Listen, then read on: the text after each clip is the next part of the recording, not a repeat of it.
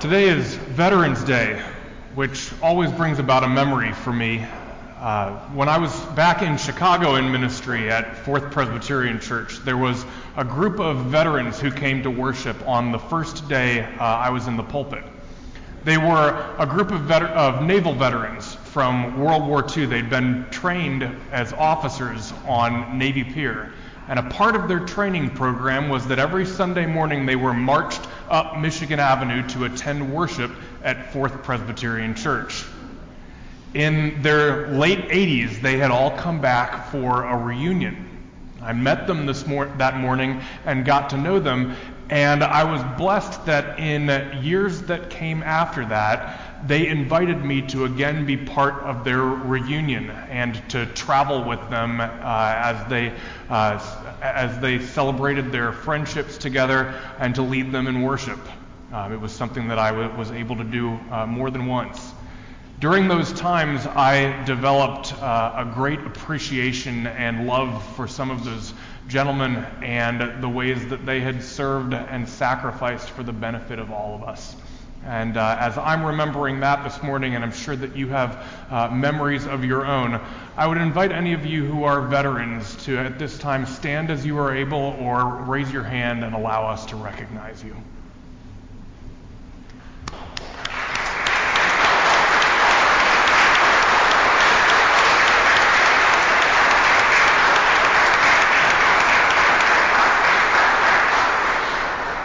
Thank you for your service. Let us pray. Startle us, O God, with your truth and open us to your love. And in this hour, may the words of my mouth and the meditations of all of our hearts, may they be acceptable in your sight.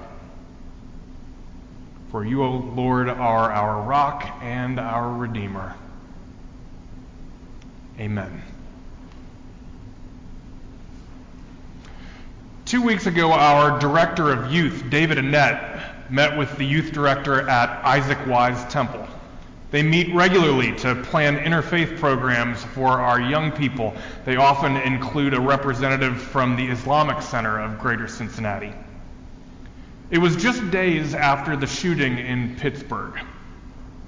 David's colleague from Isaac Wise was discouraged. Their community was grieving and scared.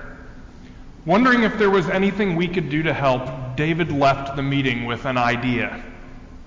He talked with the organizers of our Sunday school program, and the following week, our children made cards in Sunday school, telling of our love and support for our Jewish friends. I didn't know anything about that until several days later, when my wife Anna sent me a text message. Her coworker, who belongs to Isaac Wise Temple, received a message from the director of their children's ministries. The message showed a table full of cards from the children of Knox Presbyterian Church. Isaac Wise had shared the picture with all of their families. This mom was amazed by the kindness of the gesture and the hope that comes from knowing that we are teaching our children not to hate. The very same day, I received another message about the same thing. This time not from my wife, but from a Knox member who works at Children's Hospital with a member of the Isaac Wise community. These are just the two messages that got back to me, totally unsolicited. These are just the cases where a member of Wise happened to know that a coworker is a member of Knox. These are significant acts of solidarity and public witness on behalf of Knox Presbyterian Church. They were offered by children with construction paper, crayons, and love, in a week when many adults were not sure what to say or what to do. As you know from the video you watched a few minutes ago, it is stewardship season here at Knox, and this is going to be a stewardship sermon. It's the third one out of 4. If you just can't stand it, come on back on November 25th. I want to be clear about something right away this morning. I do not intend to speak to you today about scarcity. I am not going to tell you about how much we need. We all know that need exists in the world, far more need than we should be comfortable to admit. There are far too many people in the world and in our very own city who are hungry or homeless, forgotten and fearful. But to dwell on scarcity, to suggest that there are not sufficient resources to address these needs, well, some would say that the world over, that is simply not true. If we only had the will, there is more than enough to go around. I'll make a more modest claim. I just want to argue that here at Knox, we have enough to share. We are a tremendously blessed church in the midst of a tremendously blessed community, and we can do things in the world. When faced with the challenge of fear and hatred, even our littlest Sunday school children can do something to put a dent in the problem. So my hope this morning is to talk to you about abundance, about the fact that God has given us what we need to do some good in the world. And if we show up, we can. God has always figured out how to do amazing things with the gifts we have. In the early church, small groups of people came together and shared their talents so that church could happen. If there were going to be a church, there were needs. They needed someone who had a house large enough to hold the whole group. They needed someone who could read the Gospels and the letters sent to them by the apostles and could write letters of their own in return. They needed someone who baked bread for communion and someone else who knew how to make wine. They needed someone who could teach the faith to children and to adults. They needed someone who could sing a song when they got together for worship. And they needed someone who could remind them that they had enough, and that by sharing they might grow their church and make their community a little bit better. They brought their gifts together, and they made it work. Those early Christian communities had their flaws. The letters they wrote tell us all about it. They came from different backgrounds and often disagreed. At times they doubted and refused to trust one another. Sometimes they would be tempted to put other priorities ahead of one another and even ahead of God. Sometimes they grew tired and apathetic about their faith and withheld from the group the gifts they should have been sharing.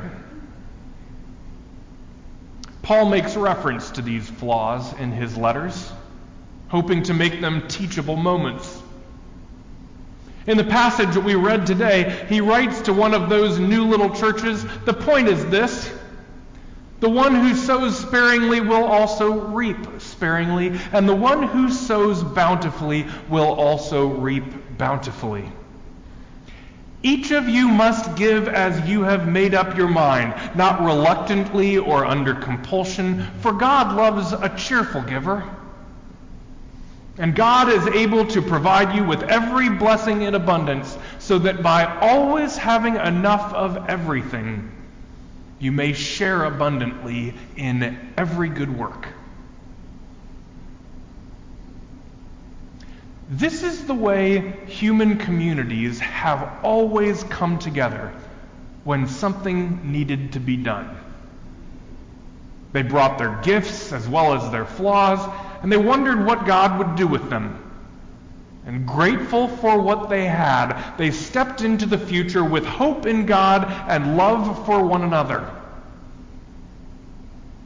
I read one author who made that point in reference to pioneers in our own country. He wrote this about two families who went west together. Mary was a bitter person, and Sam given to too much drink. Their oldest boy, John, had a shriveled leg from birth, And the younger boy, Peter, they called slow. He would never learn how to read or count money. The father in the other family, Charles, had lost his right arm in a mill accident back where they came from. Abby was tired all the time. Their teenage daughter, Jane, often drifted away in her mind and forgot what she was doing. And Charles' father, Robert, had a hard time walking. These were the people who created a homestead and a hometown. They had clear problems, limitations, and dilemmas, but they had a clear priority. We must create a community. And so it was that they set aside their deficiencies and instead focused on their capacities. Sam knew carpentry. Mary had known weaving from childhood. John was a tireless worker in spite of his heavy limp, and little Peter loved tools. Charles could do any kind of ironwork and was a crack shot. Abby knew the Bible by heart and could preserve any kind of food. Jane sang beautifully and loved to make a garden. And old Robert had a mind full of know-how about nearly everything.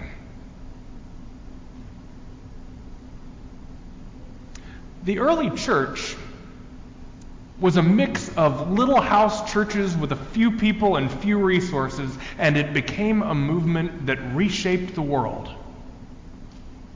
Pioneer families had nothing but the tools they could carry in a wagon and hope in God and one another, and their vision shaped our country. In both cases, they had everything they would need. It places the modern church in something of a pickle if we want to talk about scarcity, doesn't it? Programs, budgets, paid staff members. Alongside stories of early Christians and pioneers, it seems downright ungrateful that we would ever talk about scarcity. I know I often speak to you about patterns of decline in churches like ours, but Knox is a healthy place. We buck many of the trends facing traditional churches. We're an aging congregation that still manages to bring in enough new people to grow a little bit with every passing year. This is a place of abundance. We have what we need. Let me give you a few examples. Does it cost money to sustain this beautiful old building? Well, sure it does. But we can do it. And our buildings and grounds budget also pays rent, utility, and custodial costs for an outstanding neighborhood preschool, many weekly 12-step groups of all kinds, and summer camps for disabled children, among other things. We are one of a shrinking group of congregations that still commands the resources to house homeless families in the ways you saw in that video this morning. And yesterday at Mission Possible, some of you helped keep our costs down by raking leaves and polishing the furniture. Thank you. Does it cost money to make music the way we do it at Knox? Sure it does. But many of you found your way here in the first place and stayed because of the music, and that is still true for part of every class of new members. Our music is part of our outreach. And as a child of two professional musicians and a bit of an armchair historian, I will add this. Churches are the primary creator and preserver of sacred music, both contemporary and ancient. Here at Knox, we don't only make music, we create music through people in our community who author music and new music that we commission.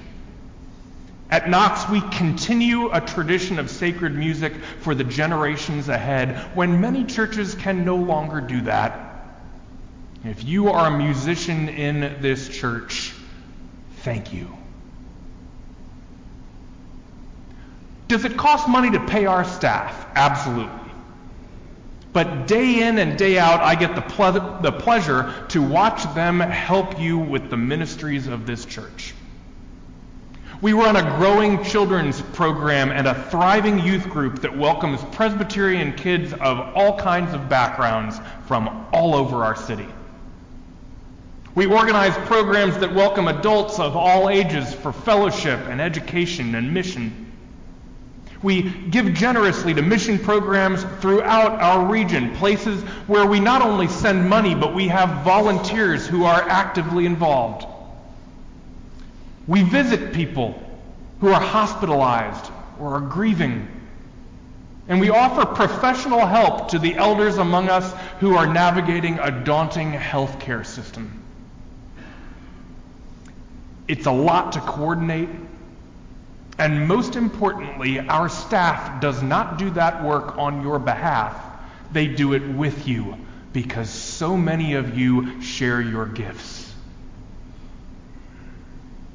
And finally, in an economy where pretty much everyone agrees on the need for wages to go up, we pay our staff fairly. And when you increase your gifts year over year, we give them raises in an effort to pay them a living wage. Thank you. Folks, we have enough. This is not a sermon about scarcity. This is my 5th year as your pastor, and every year we've approved a budget. We make cuts around the edges where it is necessary, and we've added funds in places where they are needed. We continue to make a significant contribution to Presbyterian churches throughout our region. We completed a major renovation this year. We're constructing a 2nd primary school in rural Uganda. And we are a mission partner with 3rd Presbyterian Church to provide safety and education to some of the most at-risk children in our city. I do not stay awake at night wondering if we are going to make our budget. We have enough. Here's the thing. All that I've told you this morning, we are able to do it all even though less than half of our members make a pledge. I don't stay up at night wondering whether or not we're going to make our budget. What keeps me up at night, and this is true, what keeps me up at night is dreaming about what this place would look like if everyone made a gift. What would God do with us? What would God do with us and with the tremendous needs that exist outside of these walls if everyone gave what they could? Sometimes I don't sleep because I get so excited thinking about that.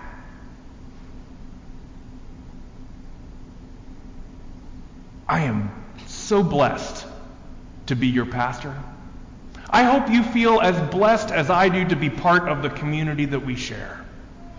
Please, prayerfully consider what God is calling you to do to support the ministries of Knox Presbyterian Church. Amen.